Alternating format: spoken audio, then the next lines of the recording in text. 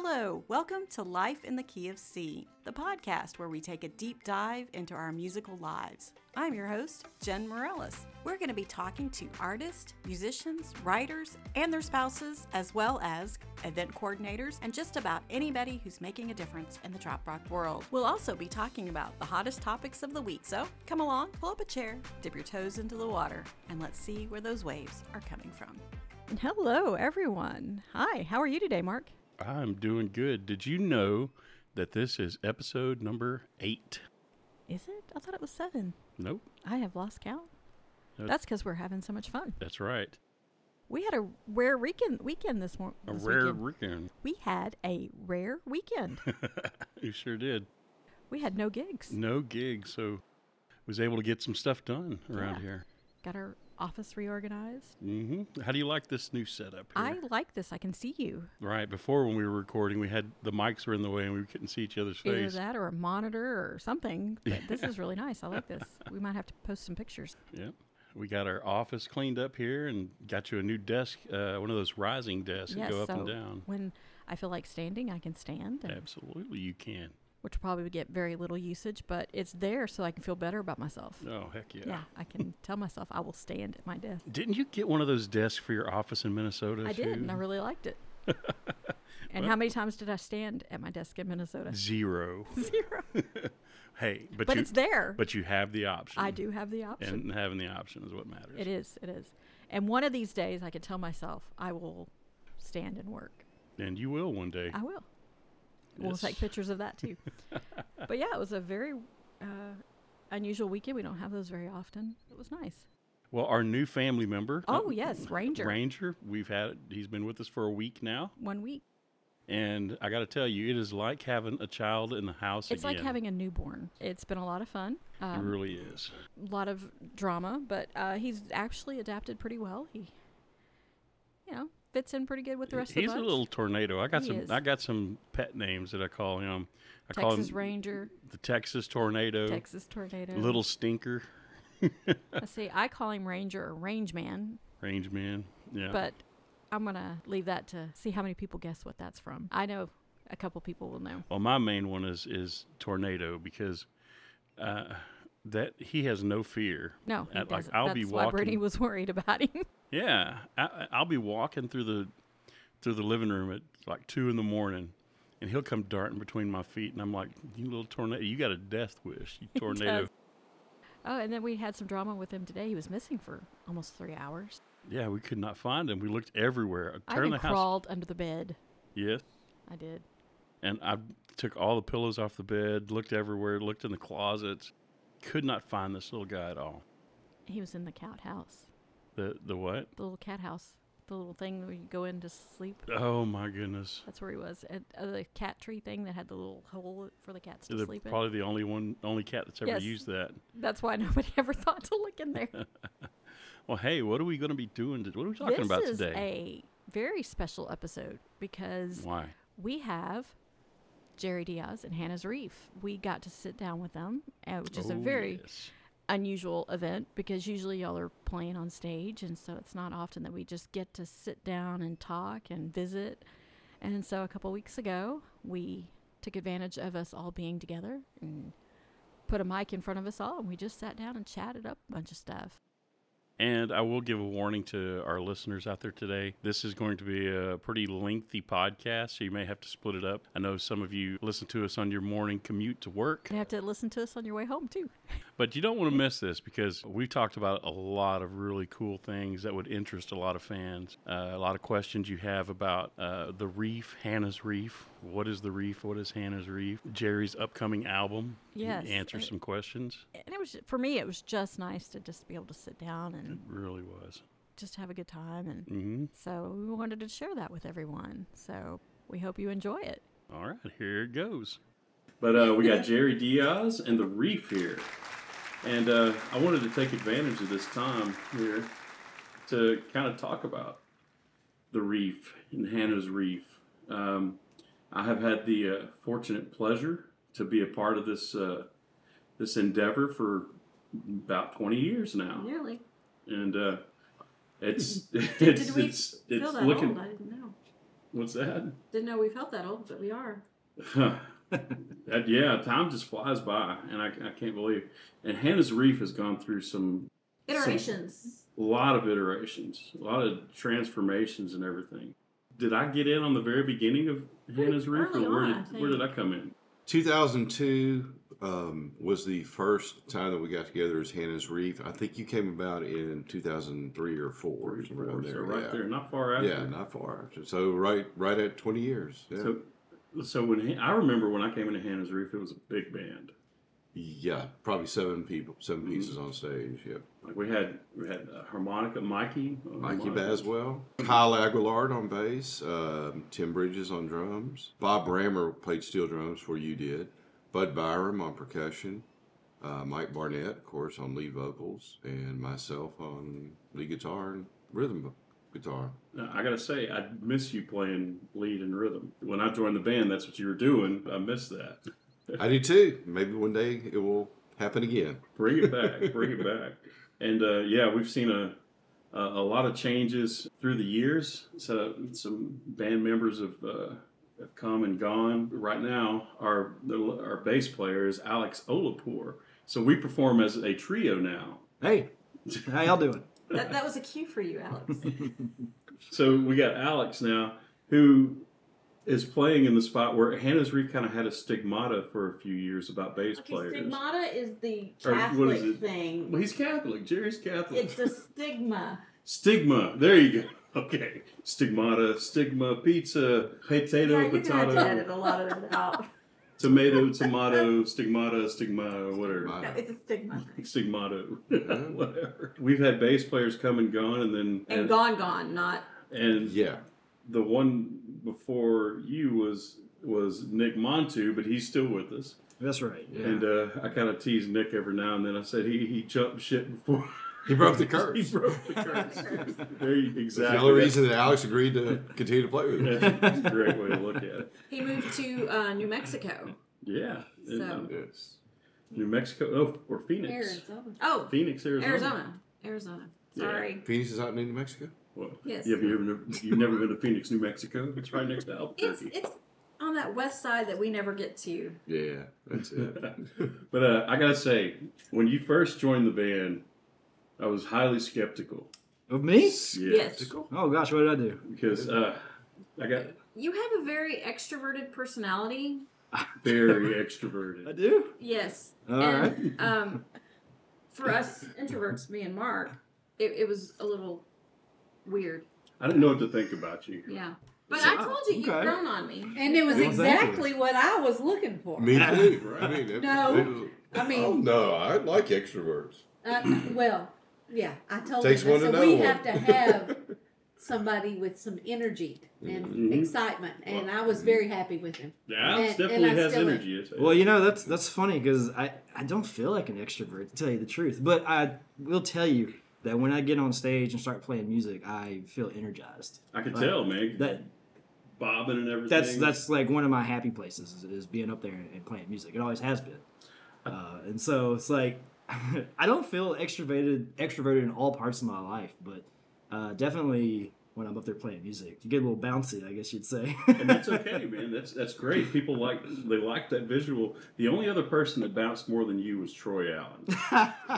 Hey, we're both from the same town. That's right. I don't think Troy ever would stand still. I think he was always bouncy. You boys from Vider come with Mexican jumping beans in your pants or something.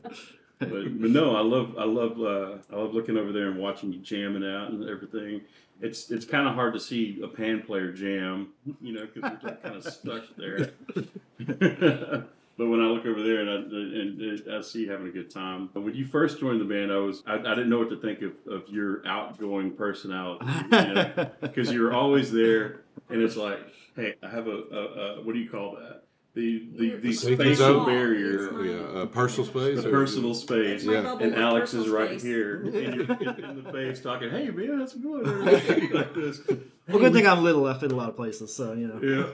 And then another thing is, like, after every gig, you're like, hey, man, you want to go check out the town? You want to go see what's going on here and everything? I'm like, Heck yeah, man! I love finding like local spots to eat and stuff like that. Yeah, He definitely does. You do. And I couldn't believe it. There was one time I think we were in Fort Walton or something like that, and we finished the gig at 11 o'clock. And you're like, I want to go check out the town. You want to go? I'm like, bro, it's 11 o'clock. It's midnight. We are old. This is bedtime. But it's great to have that refreshing vibe in the band. Oh, thank you. That's I think it's made a huge difference. I think Absolutely. I agree. that we were all getting tired, and you brought good energy in that, and I appreciate it. Well, thank you. I mean, I feel the same about you guys as well too. I feel like y'all brought good energy into my life. I've been in lots of bands over the years since high school. I've been in like a metal band. I've been in a reggae band. I've been in a country band.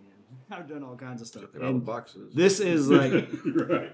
this is the best band I've ever been in. Like with you guys, the band, you know, and the fans. I mean, it's just crazy. And Jerry, I think I've told you this before. I've never been in another band where all the band members shake each other's hands and tell each other how great of a job they did in that gig. Right. I've been in all these other bands and that never happened. And I never even thought about it until you did it to me the first time, and I was like, wow, I really enjoyed that. And that really meant a lot to me.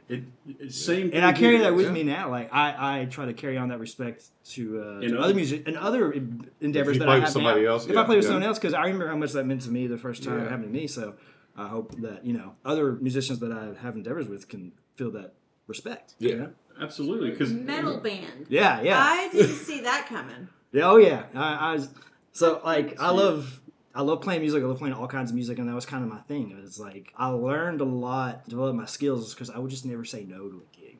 Like people would be like, "Hey, we need a bass player. Do you play polka?" I'd be like, "I will this weekend." I do on Friday. And so, I was in a metal band called This Fire. It was actually really great. Had a great singer, great songwriters, but unfortunately fell apart. But it was just another experience that became part of my musical life and led me to all the musical endeavors that I've been in. It's because each one of these adventures that I went on with these bands, you know, always taught me something. That's where all my influences come from. Well, I got to really feel for how good of a bass player you are. When one Christmas, we did a Christmas show here in Beaumont, and I threw all my jazz Christmas music at you in all those charts. And that was a like, great gig. Holy cow. I threw the charts at him, and he learned all this stuff in like 2 days, and this is not easy stuff. Well, for one, Christmas music is not easy, as you guys know. Yeah. But then putting a jazz twist on it, and then you sitting there reading the charts.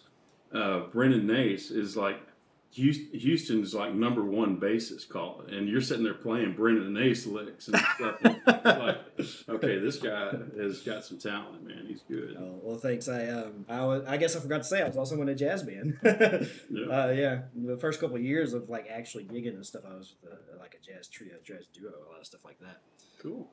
I actually really love doing charts, doing gigs where you're like reading charts, like doing a gig like straight out of the real book or something, doing like jazz standards and stuff like that. So it's like a mental exercise too. Yeah. You like at the end of that gig, you feel worked out. Yeah, I got a lot of practice doing that kind of stuff because I used to also play for musicals. I'd be hired for bass or guitar and stuff.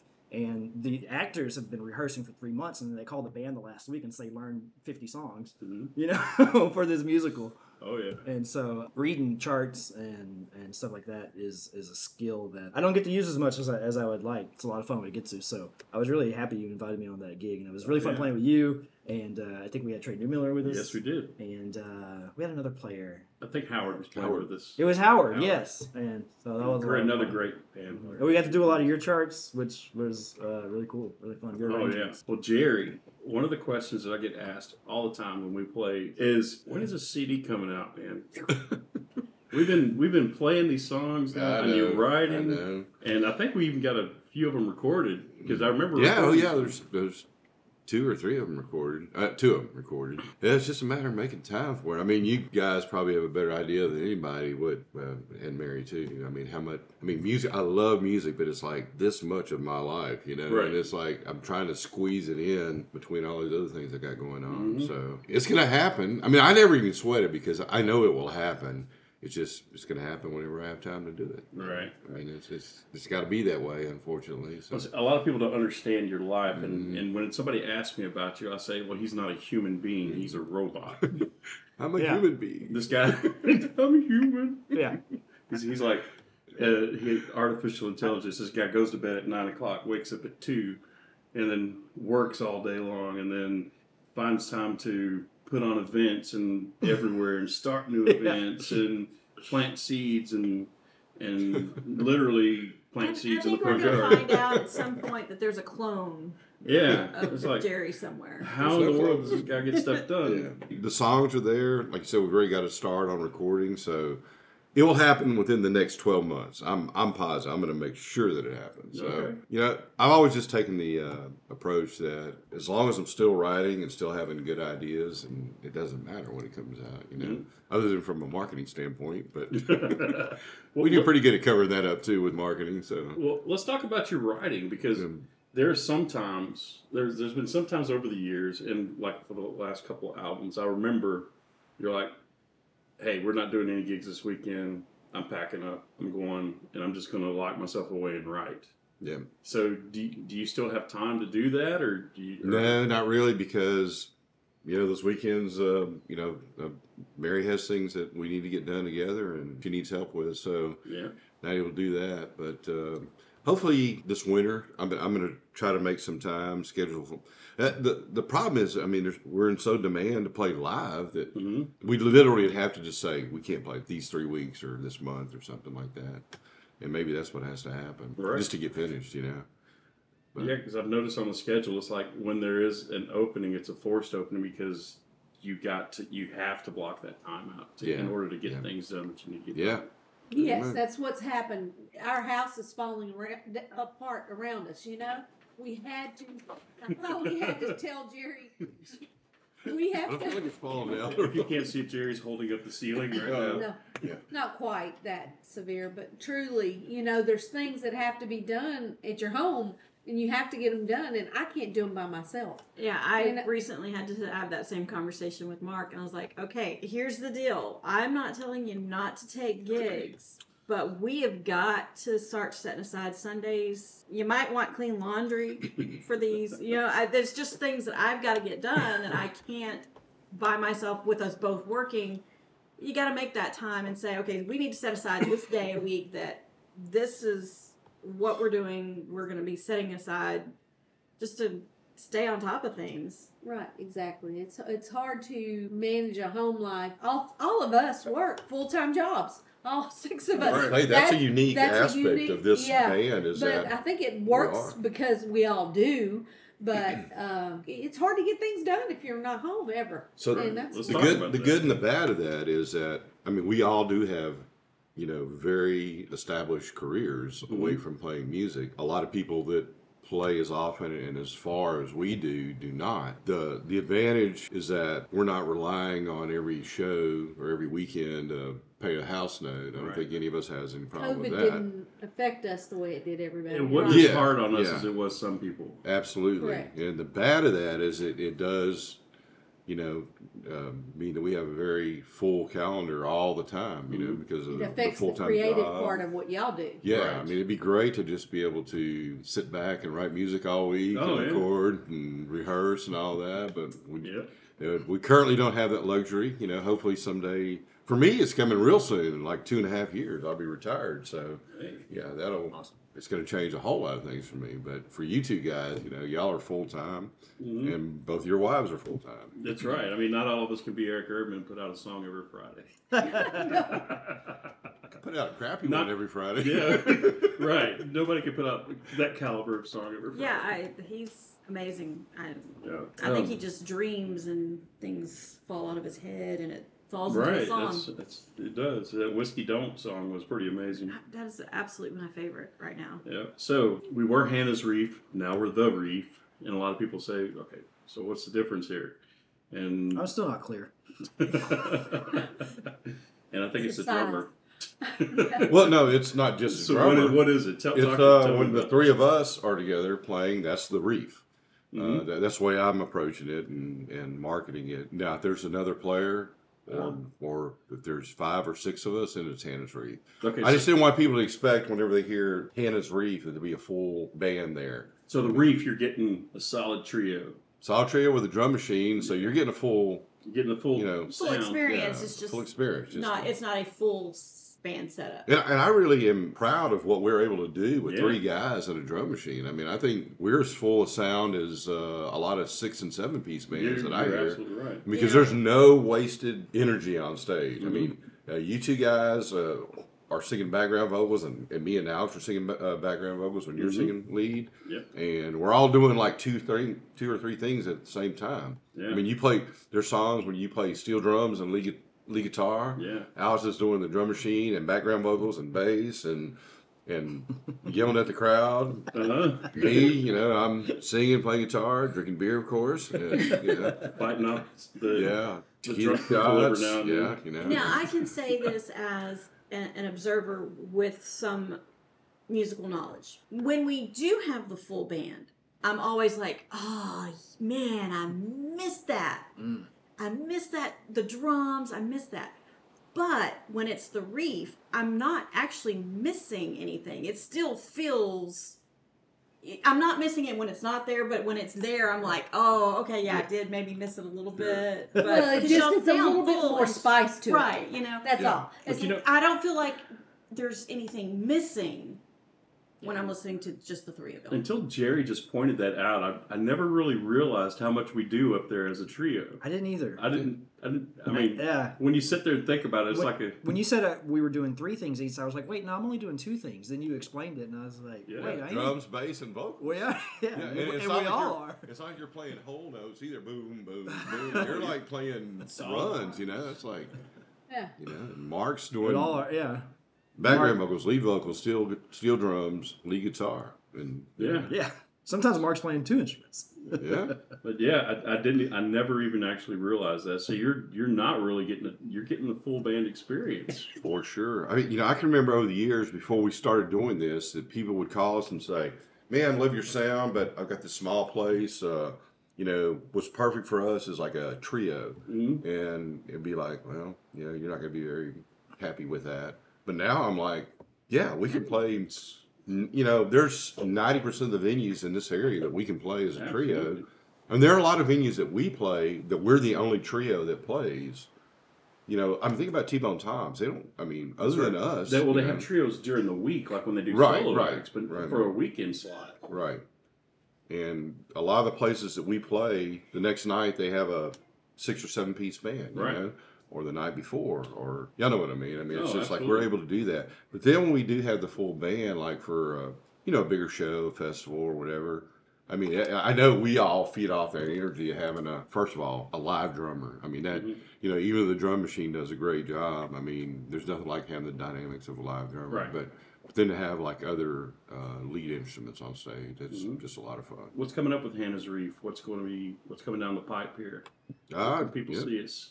More of the same as we've been doing for the last 20 years. Just playing every beach bar and beach town between South Padre and hopefully Portland, Maine one day. Right now it's mostly the Gulf Coast, but to go to Maine so bad. Can we make that happen? We're getting closer and closer all the time, don't you think? We're getting to the Carolinas and we just keep going up Inching the our way state.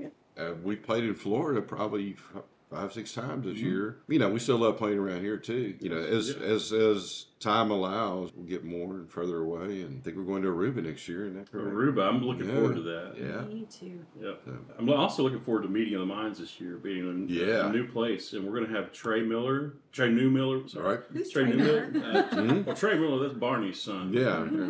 No, Trey Newmiller's going to be with us. Howard McMichael's going to be with us. Yeah. I'm excited for people to get to know Howard out there. Me too. And I'm going to talk to Suzanne and see if she'll let me bring Howard. Bring Howard to that gig that she hired me for. I'd like people to see him there because he's a really great band player, and people need to see him. A lot of people, are starting to get to know Howard because he's our first call whenever you're not available, of course, and he's been around enough now. People kind of know him by name, and a lot of people know Trey because he used to play with us pretty much full time, and now he plays whenever we have a show big enough to support a drummer. Right. But so we'll definitely have those two guys there at Meet the Minds, and I'm pretty sure we'll have a couple other guest musicians too. I'm not positive who right now, but there's going to be a lot of people available. So yes, yeah. I like when Howard plays with this, and he plays those horn parts on the pan. Oh man, Like whenever we do Tarantula. Tarantula, that's the one I was thinking of. Yeah. He plays those horn parts. That's He so good. adds so much. So I really enjoy that. Yeah. I want to talk about something real quick. This is off the music thing. Do I need to give a disclaimer? No disclaimers. We're going to shoot from the hip. So I do need to give a disclaimer that I am not in control for this. So the first time I ever saw Jerry Diaz eat a steak was at we were at what's that place up north? Put-in Bay. We sit down and we ordered steaks, and Jerry said, "I want mine well done." And I came out of my seat. I was like, "Who in the heck eats their steaks well done?" And they brought it out, and that sucker, his steak was burnt to a crisp, and he was eating this thing, and he's like, "This is the best thing I ever had." And I'm like, "Man, you need to ask forgiveness from that cow." And then I think later we introduced him to a real steak, and he was like, "Hey, this is pretty dang good." Mary too. I have changed my ways. You know. You've seen the light, huh? Yeah, I don't have them as rare as she does, but yeah, I'm pretty much a medium rare guy now. So, yeah. That's a good And I do taste the difference. Yeah. Well, what do you guys think about? Okay, we travel all over the Gulf Coast, and what's y'all's opinion on Mexican food, Texas versus other places? And I'm asking because we get asked this. What are you talking about? Like Tex-Mex versus like when we go to Florida and you eat like Mexican food there or something like that. Okay. We better have a disclaimer for sure. Okay. Let me have I have a little story that maybe could summarize this. I had some friends. I went to college and where I met my beautiful wife, Pla, in Lake Charles, Louisiana, which is really close to the Texas border. Okay, Lake Charles is a lot more like Texas than Lake Charles is more like the rest of Louisiana, right? Like Acadiana. Lake Charles, it's got the Cajun influence, but there's a lot of Texas influence there. Mm-hmm. So there's actually a lot of Tex-Mex restaurants in Lake Charles. Okay, that is on par with the Southeast Texas Tex-Mex that I've had. So I had some friends, or we had some friends that moved from Lake Charles to Portland, Oregon. They moved up there to the north. So transplants from the south up to the north. And they came and visited us a couple years ago. And we had a nice little trip to Houston. They had never been to NASA. Even though they lived in Lake Charles, you know, I grew up in Texas. I went to NASA a lot. And so the whole day, I was thinking in my head, where am I going to take my friends who just traveled across the country to come? Where are we going to go have dinner night? It's got to be special. It's got to be great. I was like, man, I know this great Persian place. Oh, there's this great Cuban place in Houston. And so I start to approach them at the end of the day, and I say, hey guys, where do y'all want to go for dinner tonight? I know a great, and before I can finish the sentence, they say, Tex-Mex. We got to get Tex-Mex. We can't get Tex-Mex in Portland. Please, we got to have queso. We got to have enchiladas. It doesn't exist there. Tex-Mex. I was like, cassoulet. They were like, yes. Yes. Cassoulet of all places. Exactly.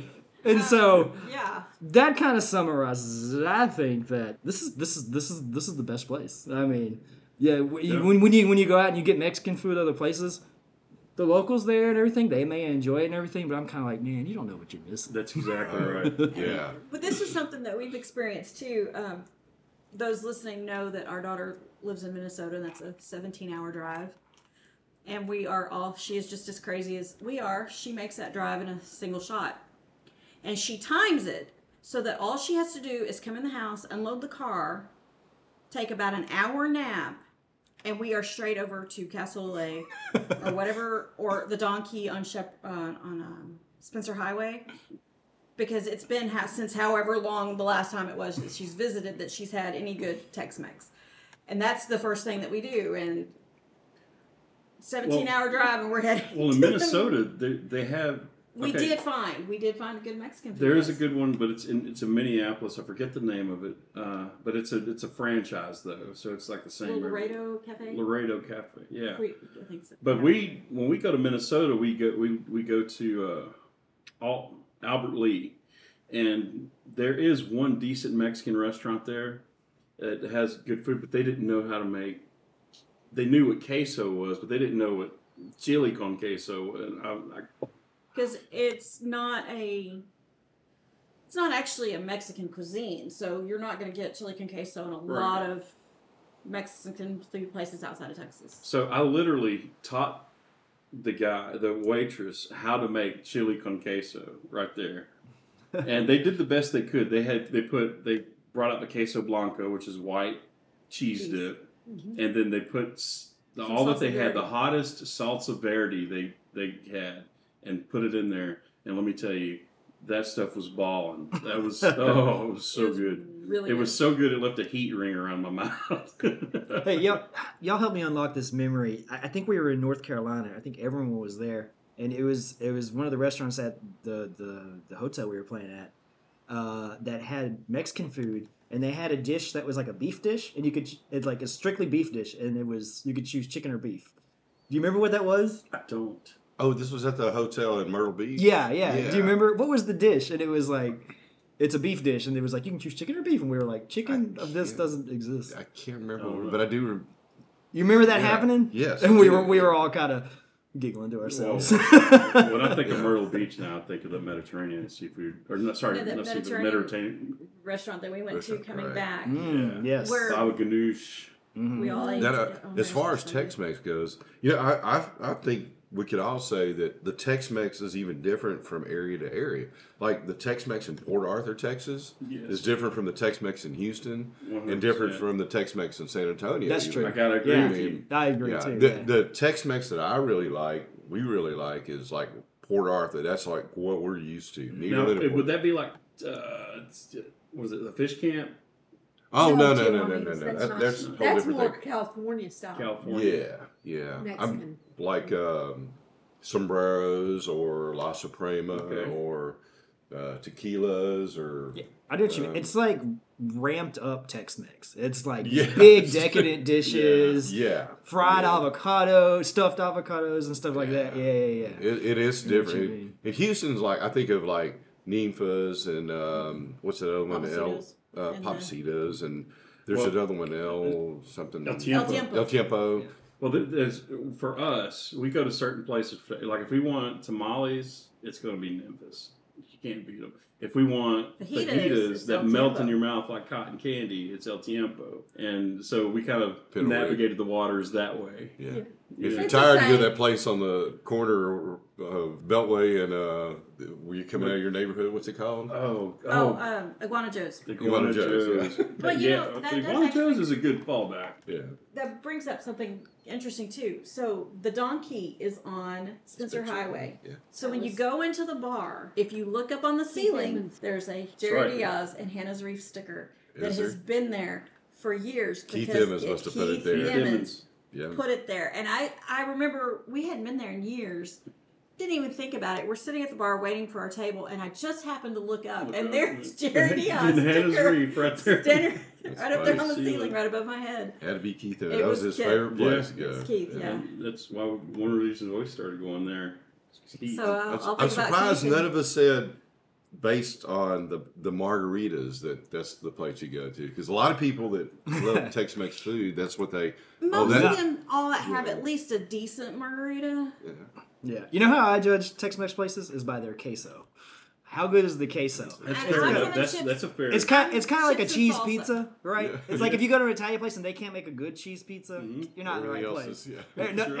Everything there is downhill from there. That's on point. And I'm there for the salsa. I mean, the first thing I'm going to do is I'm going to take a bite of that salsa. If the salsa's not good, we have gone to a place that we've taken a bite of the salsa and be like, you know what? I'm not feeling this. Is it cold? Is it warm? If they can't make salsa, that was what I was gonna say. Like, how do you guys feel? Hot or cold salsa? Or you go either way.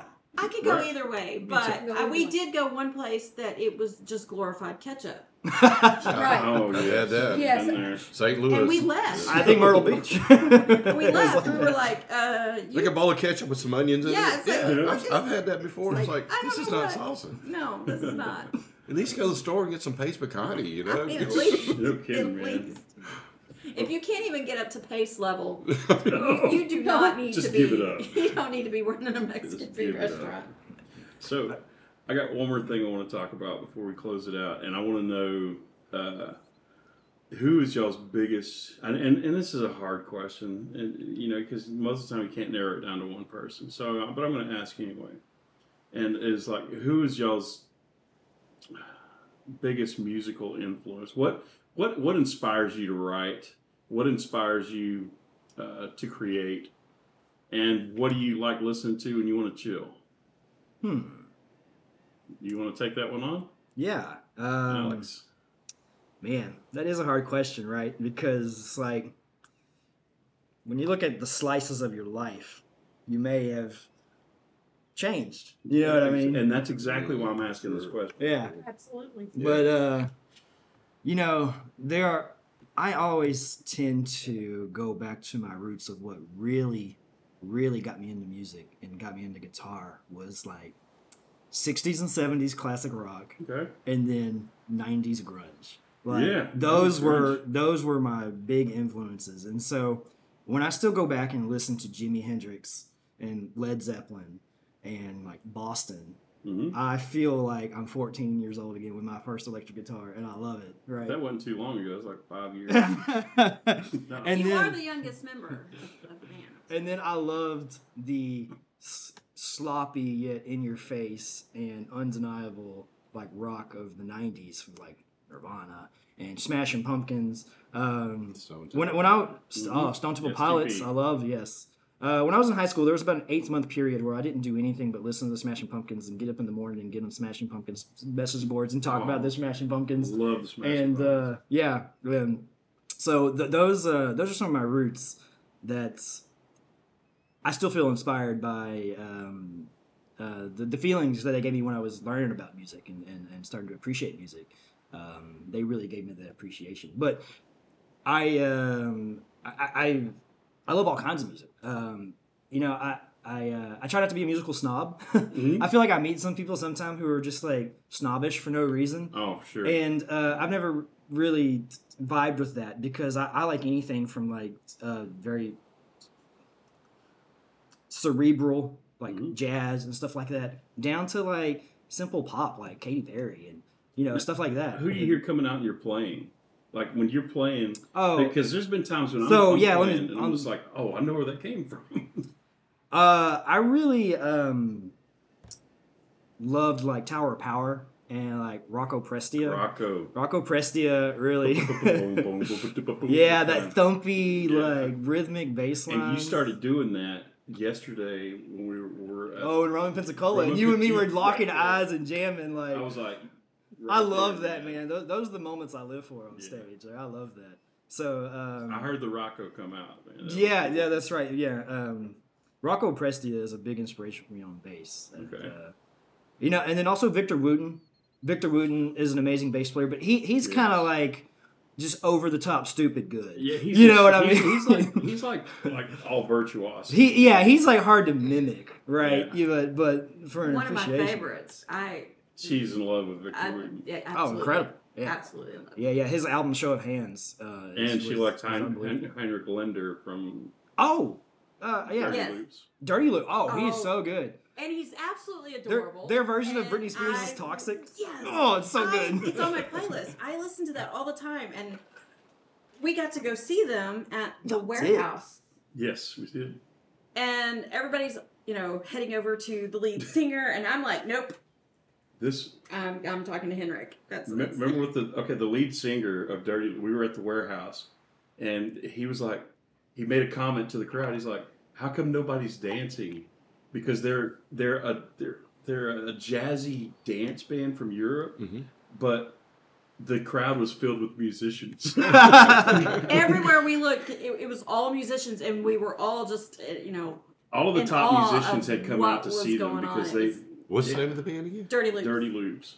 And they play pop music with a super jazz flair, man. Right, insane. And so all of the number ones from Houston it was in the middle of the week, nobody was playing. So they all came to see the group, and then they were just watching, and the lead singer was perplexed. He's like, why is nobody dancing? That was the funniest thing. I wasn't quite sure if people were enjoying it because he's used to people dancing, and it was all musicians. We're all listening. Yeah, we are. So Jerry, talk to us about that. Well, like Alex, and I'm sure like everybody else here, I have liked all kinds of music all my life, at various points in my life. And like most people, You weren't born to the late 70s, right? Yeah, something like that. But, classic rock when I was younger, and really now, what was loved. classic when you were? Oh, come on. Boston, Ted Nugent, Aerosmith, Fleetwood Mac. Yeah. The Eagles. I mean, a lot of people kind of consider that the best time for classic rock ever, I mean, there's really nobody making that kind of music now anymore. Oh, no. But, Right. and I hear people lament that, but, I think if it were to come out again now, I don't think people would like it as much. There's a time and a place. Yeah, I think music changes for a reason over decades, and even though it takes you back to a time in your life when you felt this certain way, you really can't recreate it. It needs to keep moving and advancing. But as probably a lot of people wouldn't suspect this, but we're huge traditional country fans. Don't know why, really. I mean, I didn't grow up on a farm or ride horses or anything, but I love country music, and I guess the biggest thing is I've always liked pop music, of any genre. I like pop. Country that's really catchy. I like hard rock music that's really catchy. I like, of course, trop rock that's really catchy. And I was telling Alex the other day, I've kind of recently become a big fan of like punk pop. Oh, yeah. Like. Yeah, I love that so much about you. I love it. What was Lit? I found this CD in a parking lot on the ground one time when I rented a car on my way to Put-in Bay, and I thought, oh, I don't have anything to listen to in my car, and I plugged it in. And it was a CD by the All Time Lows, which is this punk pop band from the early '90s, and I was like, I'm not expecting anything. It's like it fell out of somebody's car, and I literally picked it up, and it was a burned. It wasn't even like the original CD. It wasn't a pressed CD. Yeah, I had to literally get Shazam and find out who this band is that I'm listening to, and I listened to the whole thing all the way through. I was like, damn, that's good. Yeah. I like that. But I just really. Ever since I was a kid, I like the Beach Boys. Like the Carpenters, stuff like that. It's kind of nerdy, but Well, I hear that coming out in your writing too. Oh, it definitely does. It Fun definitely. in the Sun. Yeah. Beer. In the cooler. To me, you can't. I do write a lot of songs that I just throw away all the time. Sure. I write songs. Literally every day. But for me, unless it's some really important message I'm trying to get across, but just something I want to. To add to our list, it's going to be something really catchy. Yeah. And if it's not, if I was listening to it and I wasn't singing along with it after the first 15 seconds, then I'm not going to write it. Yeah. I'm just going to move on, and So it does definitely come out in my music. Well, sure, I got to agree with you because every song you've presented to us, and I'm just going to say this: for the past 20 years I've been with you, every time we've gotten together, like in the early parts of the year, and you introduce new songs or you introduce songs whenever. They've always been the cream of the crop. They always had a good hook, and I can't ever remember a single song that you presented to the band that I'm like, man, Jerry, are you sure about this? I try to stay away from those. Yeah. So yeah. Yeah. So what stuff do you like to listen to when you just want to chill? When you don't want to think about business, silence or what? That's always a good one, But I tell you what, I've over the last couple of years discovered that I like a lot of times, and Jen can probably relate to this, we're making those long trips where you leave at 5 a.m. from some beach town and you're heading home, and you got a long drive ahead. It's dark still, air conditioner is on. I like to put it on watercolors on Sirius Radio. That jazz station. Yeah. It's just like, man, it's just like chill. And I can listen to that for hours.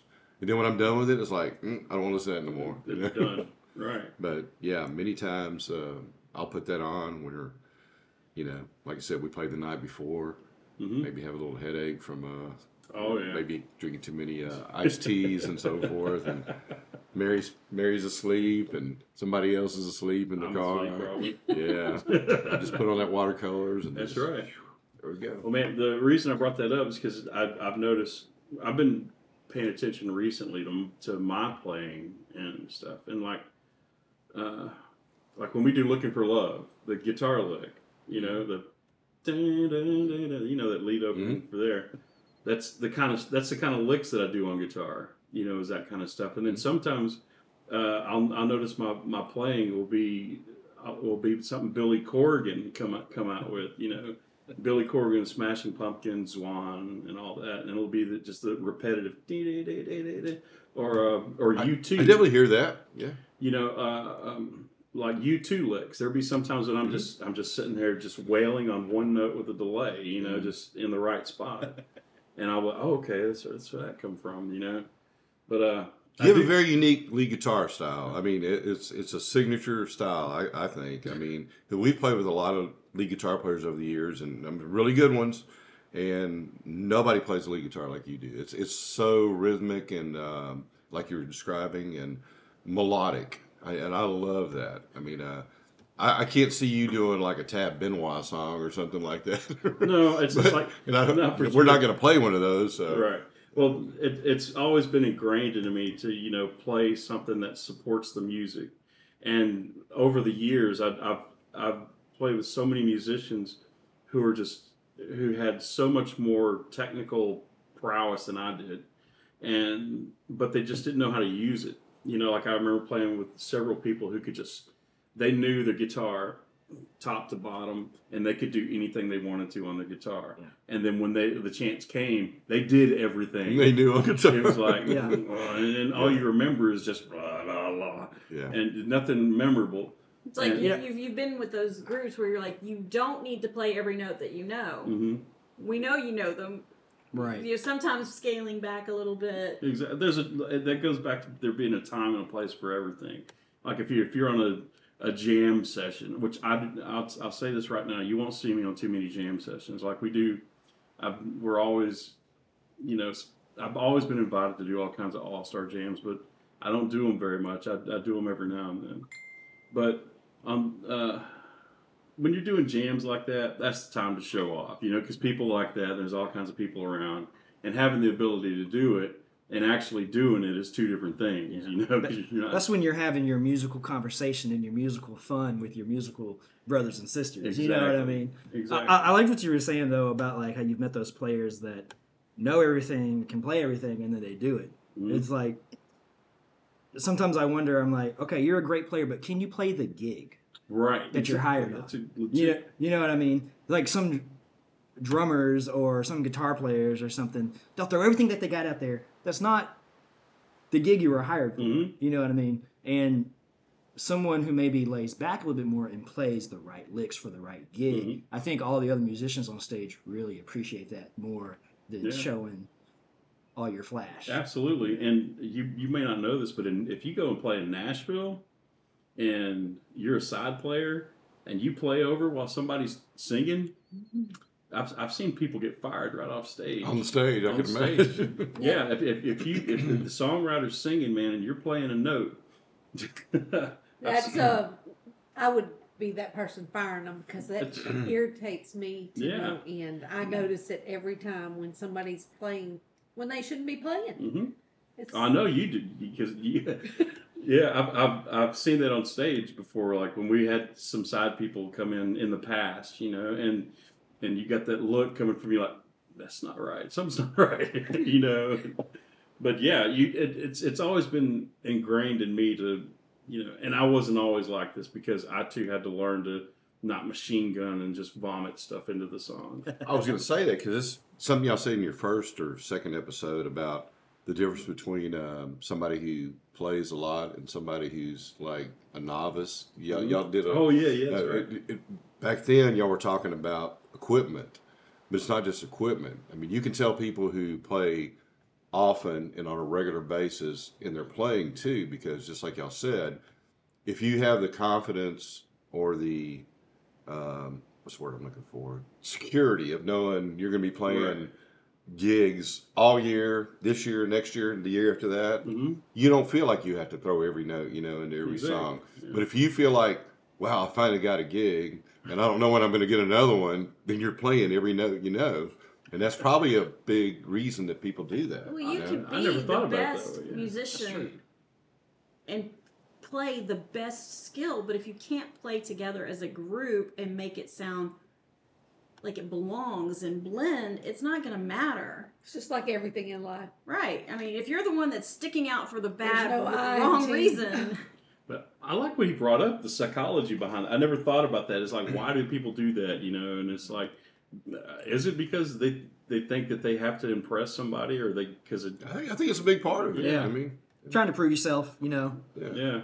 But I find, and you guys know this, the best way to prove yourself is just to lay back and play the gig, play the music, play the song. But a lot of people, including myself, you don't learn that until you get some age and experience. I can tell from this, man, you have grown a lot in the past few years, man. A lot of the stuff that you play is getting so much better, and I'm really enjoying communicating with you on stage, and that you're able to actually communicate. It's like, what's that song that we do? It's an A. There's several songs that we do that we will hit a scale together. It's Tropical Girl. Tropical Girl. Tropical Girl. Yeah, not just that one. It's other ones like Island Time. Yeah. And other things. It's one of the things I miss about Trey Newmiller not being in the band is because me and him communicated like wildfire. I mean that he knew my mind. If I was going somewhere in a solo, he was right with me, and I can't tell you how good he made me look by doing that. And like I said, that's why I'm enjoying communicating with you, because now we're finally getting to that part where, okay, we've been playing this music enough, we know the music well enough that we can step out of the box, communicate, and do things together that make the music that much more better. I agree. And the crowd, they don't.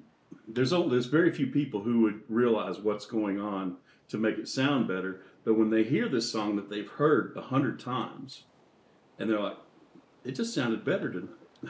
I know you're a big Futurama fan. Oh, absolutely. And there's a phrase that came from that I like, where it says, sometimes when you do something right, people don't realize you did anything at all. Exactly. Right? Yes. And that goes into everything else, like video editing, and effects. If you don't notice the effects, then you did it right. Exactly. Yeah. I really agree with everything you're saying. I really enjoy being on stage with musicians of your caliber, and everyone that we play with, Jerry and Howard, and you brought up Trey. That's another sign of a good musician is when you can communicate on stage. But you can't really communicate verbally. You have to communicate. No, you have to communicate musically, and you have to communicate with some eye contact, right? Exactly. And if you're a good enough musician, you kind of pick up on that. And I appreciate you saying that you've seen some expansion, because I feel like every year in this band, I know what I'm doing, and then I learn something new that year. That's the cool thing. They always say surround yourself with people who are better than you. Yeah. So you can grow. If you're the smartest person in the room, you're in the wrong room. Exactly. And, and when I'm able to learn stuff from you and then learn stuff from Jerry, like Jerry will play something or he'll say something that's really cool, and it's like, well, I can take from that and then I can use that and then feed it off to you, and then you feed it back, and then I love the circle, and I'm really digging the communication that we've all developed as we've been together. We play we've been a trio since the COVID thing. Yeah, it's 2020. I think that's a great sign of our camaraderie in this band, because 3.5 years. Yeah, time's ticking by. As we've been together longer, I feel like we've become closer musically, and that doesn't always happen. Sometimes as the people stay together longer, they grow apart, And so that's another aspect of being part of this band and this whole musical scene that I really appreciate. Oh yeah. And going back to, like you said, with Jerry, after the show's over and then everybody shakes hands, and it's like an appreciation, for the work that you've put in. And I like you, have taken that over with other things, and any bands that I hire, it's just all around good, because I've been in some bands where you make people will make a mistake or miss a note and stuff. To me, missing a note or not is no big deal. I'm just looking at, okay, the song goes on. But man, some people I've been in bands where they got irate. And then We've all heard stories. my goodness, and then at the end of the gig, they won't even talk to you. It's like, but no, man, just to let you know, hey, man, this was a great gig. People were entertained, and we walked away with a little bit of money. And we made some people happy. But that's what it's all about. And it comes back to the influence of Mary and Jerry. That's just I don't know how it goes back to that, but no, you're the one who said that. This is how I'm going to treat my musicians. Yeah.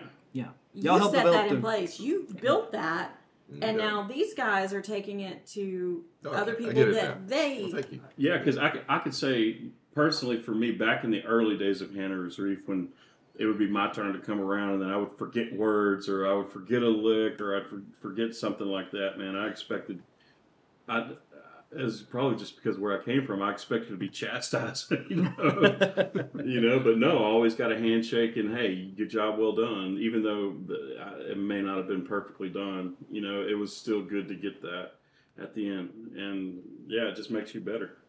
So, thank you, Jerry, for that. You're welcome. But yeah, anyway, that's our conversation with the Reef. It was fun. Yeah, thanks for. We hope you listeners enjoyed this. If you got any questions, let us know. Let us know. All right. See y'all next time. Adios. Bye.